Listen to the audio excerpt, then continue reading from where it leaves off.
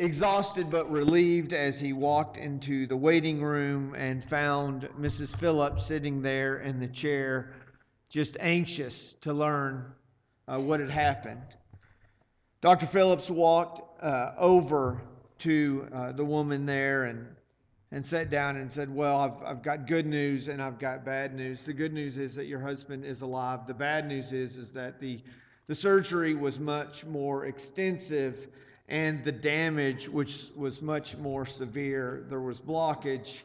Several times we lost him, but ultimately he was able to be revived, and he's back in his room recovering. And in a few minutes, we'll allow you to go in and see him. But things are going to have to change.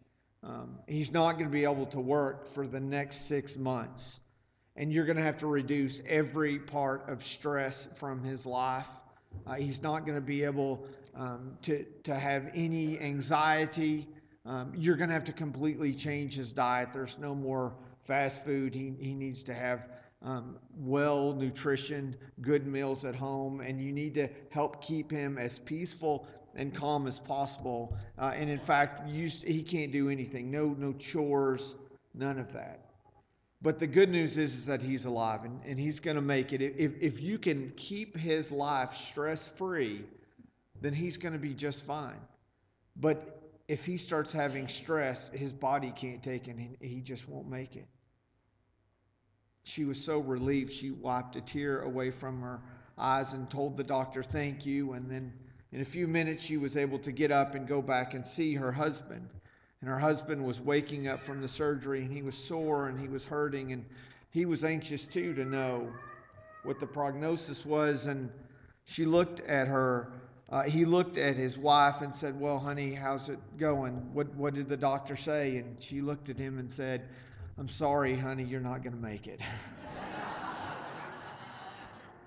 Well, that is an old funny preacher's joke that we love to laugh about, but it's less comical when we really think about it, because according to Alan Dushman's book, Change or Die, people prefer the latter to the former.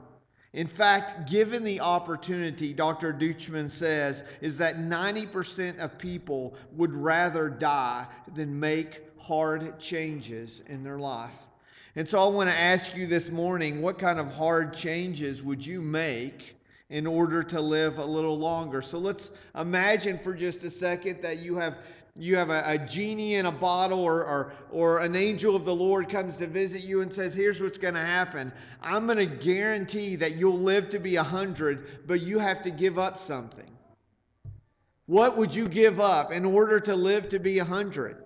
Right? And Rusty's already thinking, well, that's only a few months away. I don't know that I want to give up anything.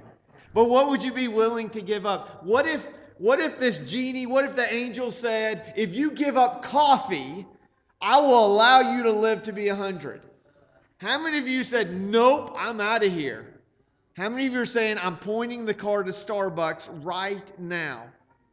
How many of you, if given the opportunity to live to be 100, would give up air conditioning? How many of you would say, you know what? I am just going to go sit in my air-conditioned house for the next 24 hours because that's all I'm going to have left. How many of you, if you were told you could live to be 100 years old, but you would die the minute you left the city limits of Hobbs, how long would you be alive? How about this? How about you were told you would live to be 100? As long as you never attended a worship service again? How many of you would say, you know what, I'm going to spend a few months, a few years staying away from church? What if you were told you would live to be 100, but you always had to attend every service that there was? What changes would you make to ensure that you would live a little longer? As a church, what changes will we be willing to make if we want to be around in 100 years? But what about this? What changes would you and I make to start affecting lives here in Hobbs this very week? What if it wasn't about a number far off? What about really making changes and transforming lives here in Hobbs? I want to spend some time in the text, so if you have your Bibles, please turn with me. We're going to be in John chapter 5. It's a story we're really familiar with, but I really love hearing this story and talking about it and seeing if we can glean some truths from it. So we'll be in John chapter 5 this morning. We'll start off in verse 1. It says, sometime later, Jesus went to Jerusalem for a feast of the Jews. Now there is in Jerusalem near the sheep gate a pool, which in Aramaic is called Bethesda, which is surrounded by 5 covered colonnades. Here a great number of disabled people used to lie, the blind, the lame, the paralyzed. One who was there had been an invalid for 38 years. Now let's stop right there. We kind of got the background of what's going on. Jesus is heading up to Jerusalem. There's going to be a lot of people there. There's a feast going on. And as you go near the sheep gate, you can see there are these 5 colonnades, and underneath that is this pool. And if you look in your footnotes, you're going to see that at different times the water would be stirred, and the first person to go in the water would be healed. And so Jesus is heading there. He goes to this particular location, and as he gets there, he sees a man, and we don't know how he finds out. It says he learns that he's been an invalid for how long? 38 years. That's a really, really long time. For most of us, that's over half of our lives. For 38 years, he's been an invalid. For those, anybody watching the Chosen series? We had a few people been watching this. I don't want to shame anybody. I don't want to say you're not a good person or a good Christian or not going to heaven. But I want to say that is an amazing resource. And I want to encourage you can go online, type in The Chosen. You can watch it for free. It is eye-opening, and in some ways I even want to say it's life-changing. It takes the scriptures and it adds in some parts that doesn't change it, but it allows you to think about the way people saw Jesus.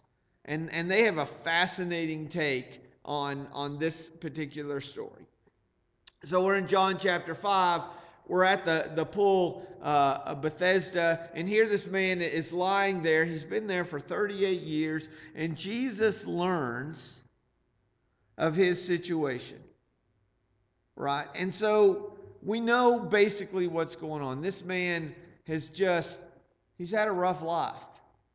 Regardless of when he became an invalid, when he was paralyzed, he spent at least nearly 4 decades, most of his life for sure, lying around. And so we're going to get to John chapter 5, verse 6, but I don't want to go all the way. And some of you are already tempted to read ahead. Don't. In fact, don't even look at your Bibles. Turn off your phone.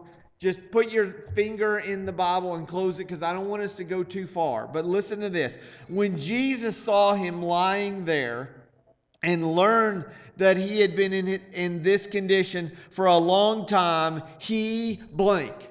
What did he do? Don't look. I want you to think, what should he do? Jesus walks there to the pool. He sees a man who has been lying there for 38 years. And he does what? What should he do? Son of God, the ability to heal. He has love and compassion on people. What does Jesus do next? What? No, that's what he does, but that's not what he should do. What should Jesus do right then? He should heal him. Is there any question why? I mean, there are other times he doesn't ask questions. We remember the story, right, of the widow who's walking down the road. She's weeping. She's obviously a widow. She's lost her husband. Now she's lost her only son. Jesus walks up, doesn't say a thing to her, touches the boy who's dead, and he comes back to life. This is a great opportunity.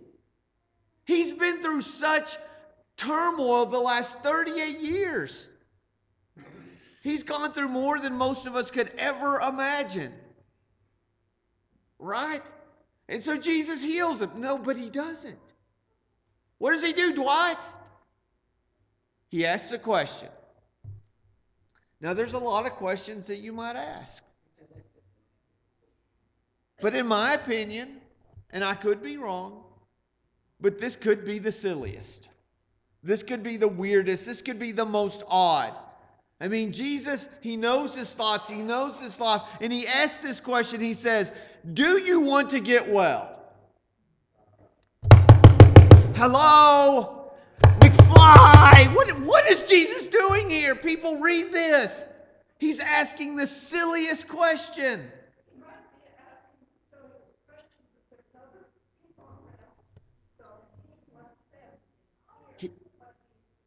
Okay, so he wants to make sure, right? He's going to ask this question, do you want to get well? I love this question. I think it's an odd question. I think it's a weird question. And I think it's absolutely appropriate. The greatest thing this man could ever hope for is about to happen. But Jesus understands that it will come with consequences. Listening to Jesus will put you in the crosshairs of the enemy. And we're going to find out a little later on in the story that's exactly what's going to happen. But notice what the lame man doesn't do. Okay? So for those of you who studied a little bit of English and you can remember back that far, there's different types of questions. Really, there's open-ended questions and there's closed-ended questions, right? What's the difference between the two? What's a closed-ended question? That's a yes or no. Does Jesus ask an open-ended question or a closed-ended question? It's a close. It is literally a yes or no answer. There's only a yes or that's all there is. But listen here. Listen to what he doesn't do.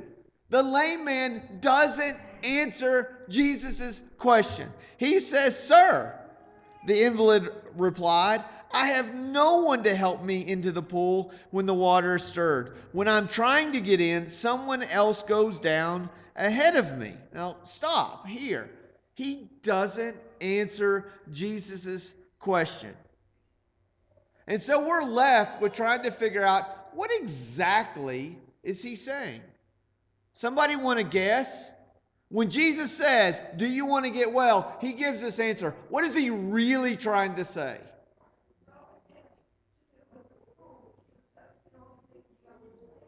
So you think he's describing the situation, Jackie? He's trying. Now, we can read his response in several different ways, and I think some of us might be inclined to read it as this is an excuse. Like, this is why, like, hey, I can't do it, I've tried.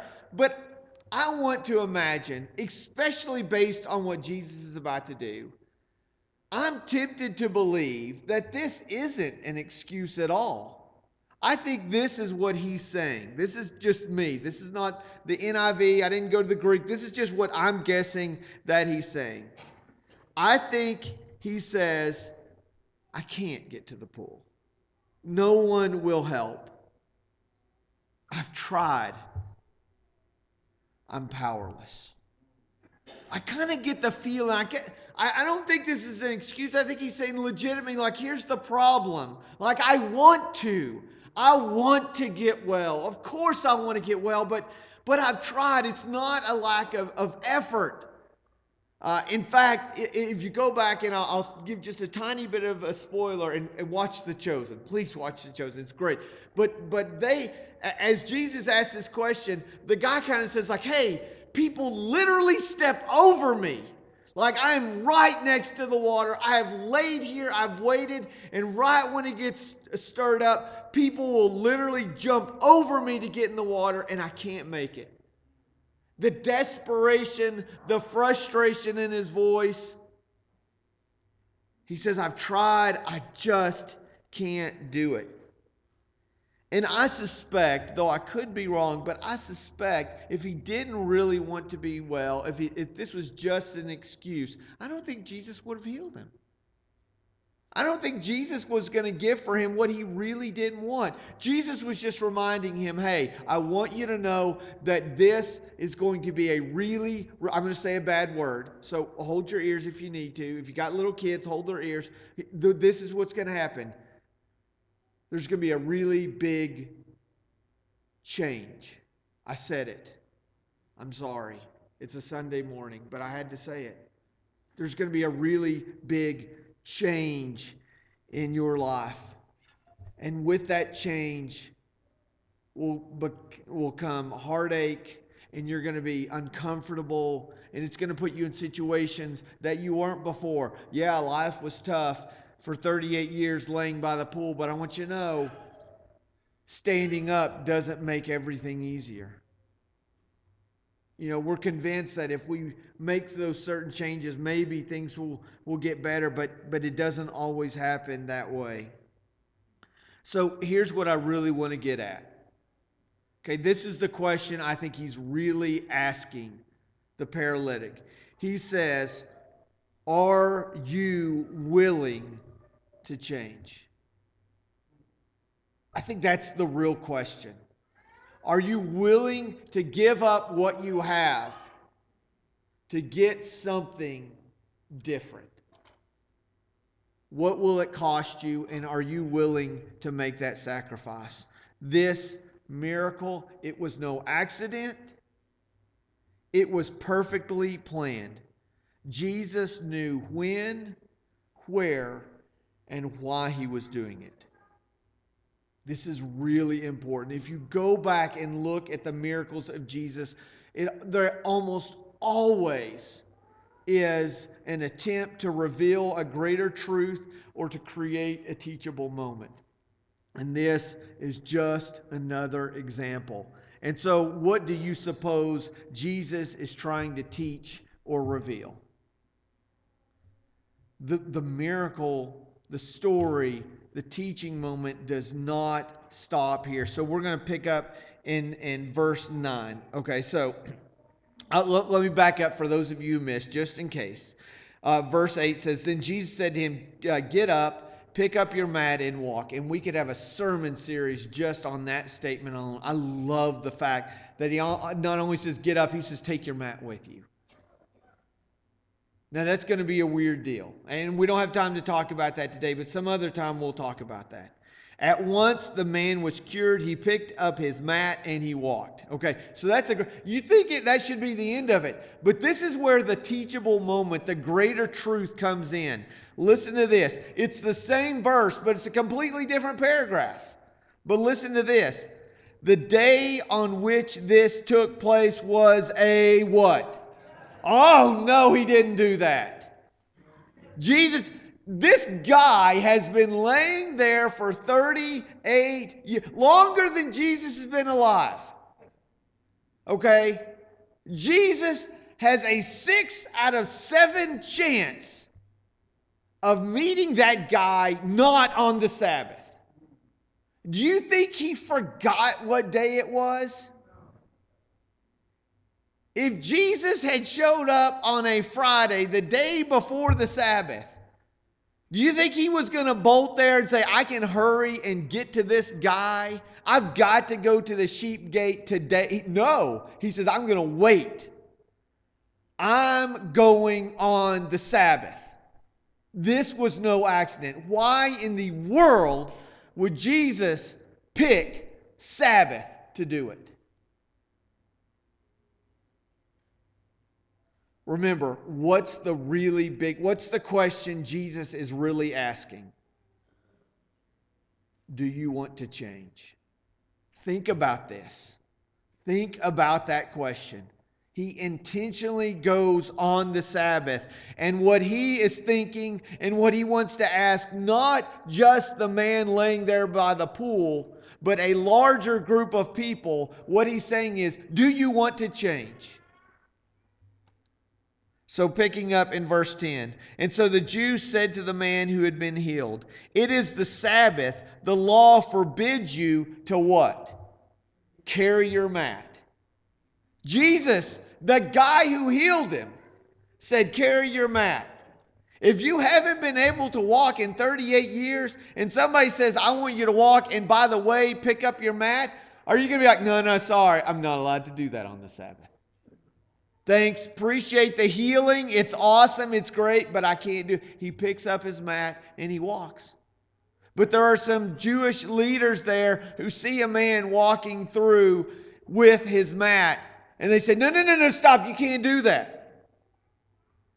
But he replied, the man who made me well said to me, pick up your mat and walk. So if they were confused about who he was, they now know.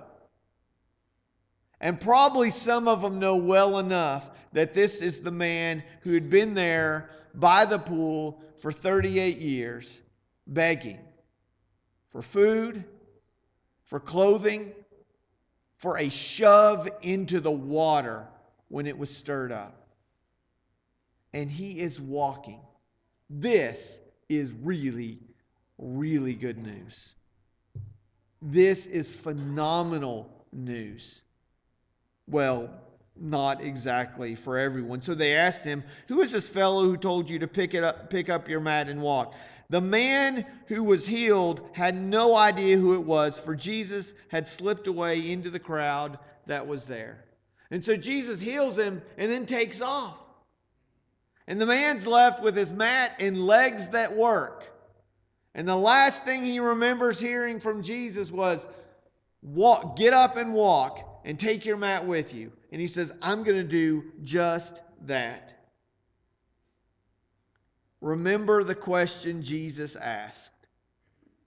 Are you willing to change? If we go back to the statistic that we talked about earlier, this man at the pool was in the 10% who said, I will make changes in order to have life. But he is just in that 10%. Because this story is not about a man sitting by a pool. It's about a group of people sitting in a church. The story puts the spotlight first on the Jewish leaders. Now remember, let's think about who they are.